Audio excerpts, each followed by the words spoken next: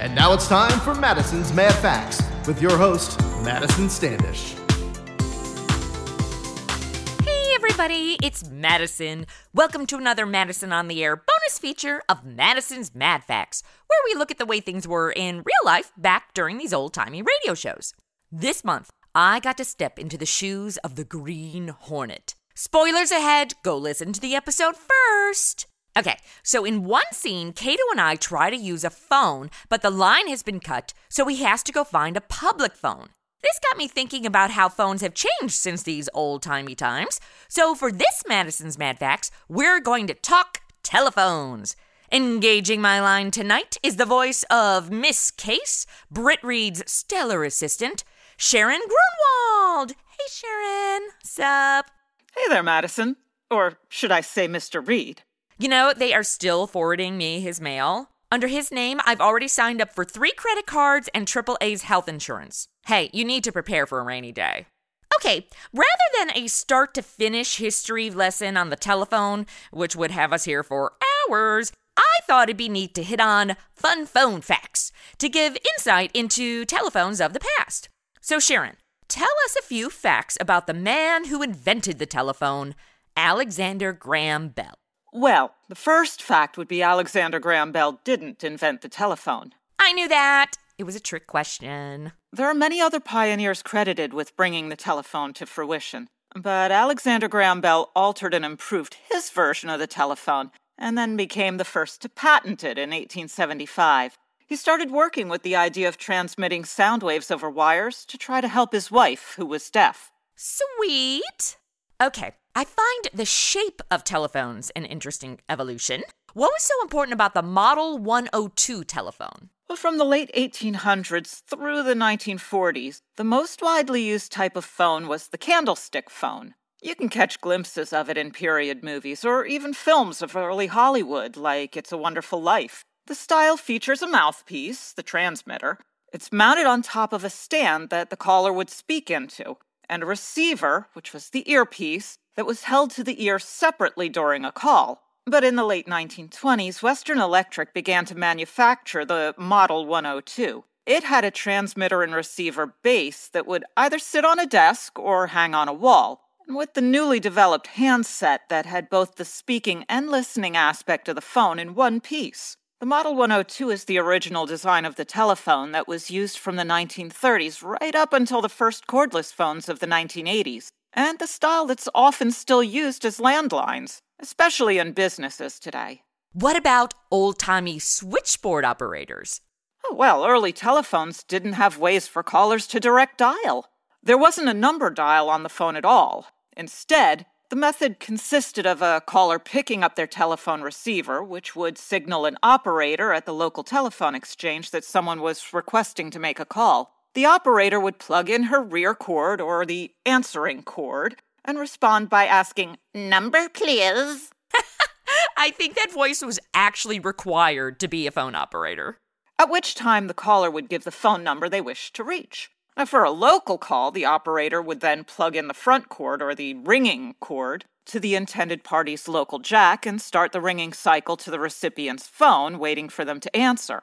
If it were a long-distance call, however, the operator would have to connect to another operator in a different telephone exchange. And depending on how far the caller was from the person he or she was trying to reach, several operators may be relayed in the process of reaching the location. In the 1920s, it took an average of 15 minutes to connect a long-distance phone call. No wonder long-distance calls were so expensive. Yeah, true.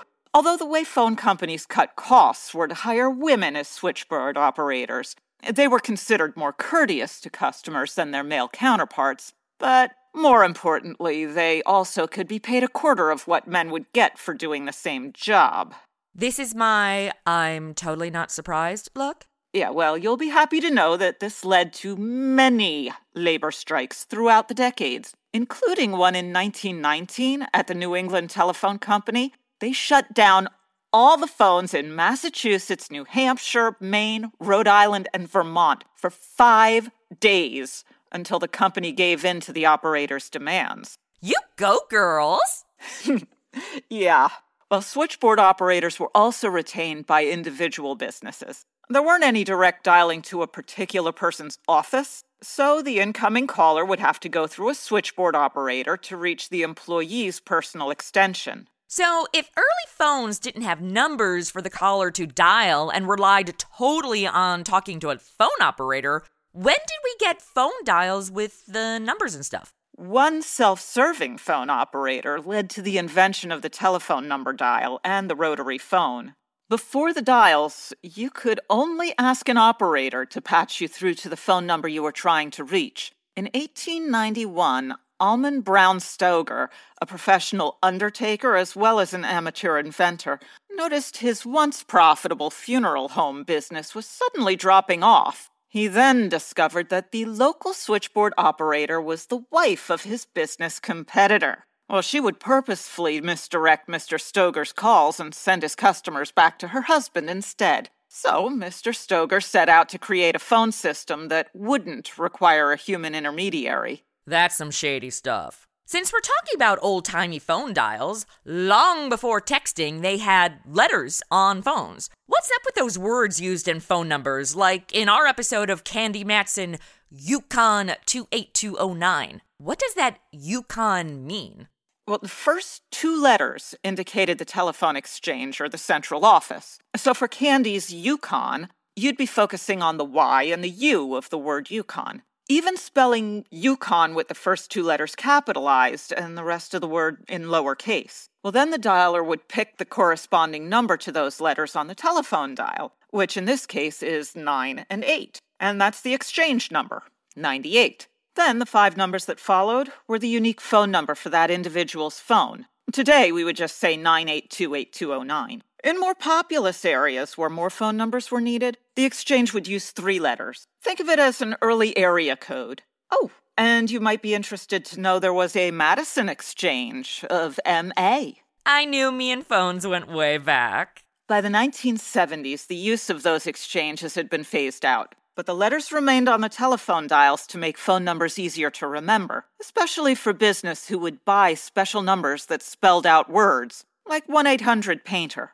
Okay, what about party lines? Sounds like a good time, but... Well, as a telephone customer, you're known as a subscriber. From the beginning of telephone, subscribers could pay an extra fee to upgrade to an individual phone line. But having a direct phone line to your home was pretty expensive, especially in sparsely populated areas. So, starting back in the 1800s, it was common to be on a party line. Several subscribers would all be connected on one telephone loop. Well, during World War II, as the need for more phone lines grew, but rationing was in place, party lines were the best way to meet demand. The price was right, but there was no way to have private conversations. Plus, with only one household being able to use the phone at a time, it really wasn't convenient for urgent calls. And it could be a headache trying to get access in an unengaged line. Many cities tried to put limits on calls to 5 minutes each to curb the problem. It wasn't until as recently as the 1980s that technology had changed enough to finally end the era of party lines.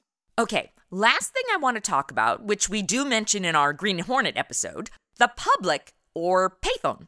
Well, in the United States, payphones were first introduced as early as 1880. The phone was located in a building, and the caller would directly pay an attendant for use of the telephone. In 1889, coin-pay telephones were created. They used a system where the caller would pay after completing the call. The first outdoor telephone booths were installed in 1905, and by 1925, 20 years later, there were 25,000 phone booths in New York City alone. Well, by then, the coin pay was designed to take payment before the call began. Payphones would accept your nickels, dimes, and quarters, each different coin triggering the phone internally to tally up the amount paid. But phone booths were expensive. By 1960, full-sized phone booths began being phased out in favor of the less expensive, unenclosed telephone stands. And then, at the breakup of the Bell monopoly during the early 1980s, independent phone companies began installing their own public phone stands. And although the need for payphones has been reduced thanks to our modern mobile cell phones, at least 100,000 payphones are still in operation in the U.S. today. Well, thank you so much, Sharon, for talking telephones with us. It's my pleasure. Glad to be here. And thank you guys for listening to our little bonus feature of Madison's Mad Facts. And get ready for new episodes of Madison on the Air to premiere the first of every month.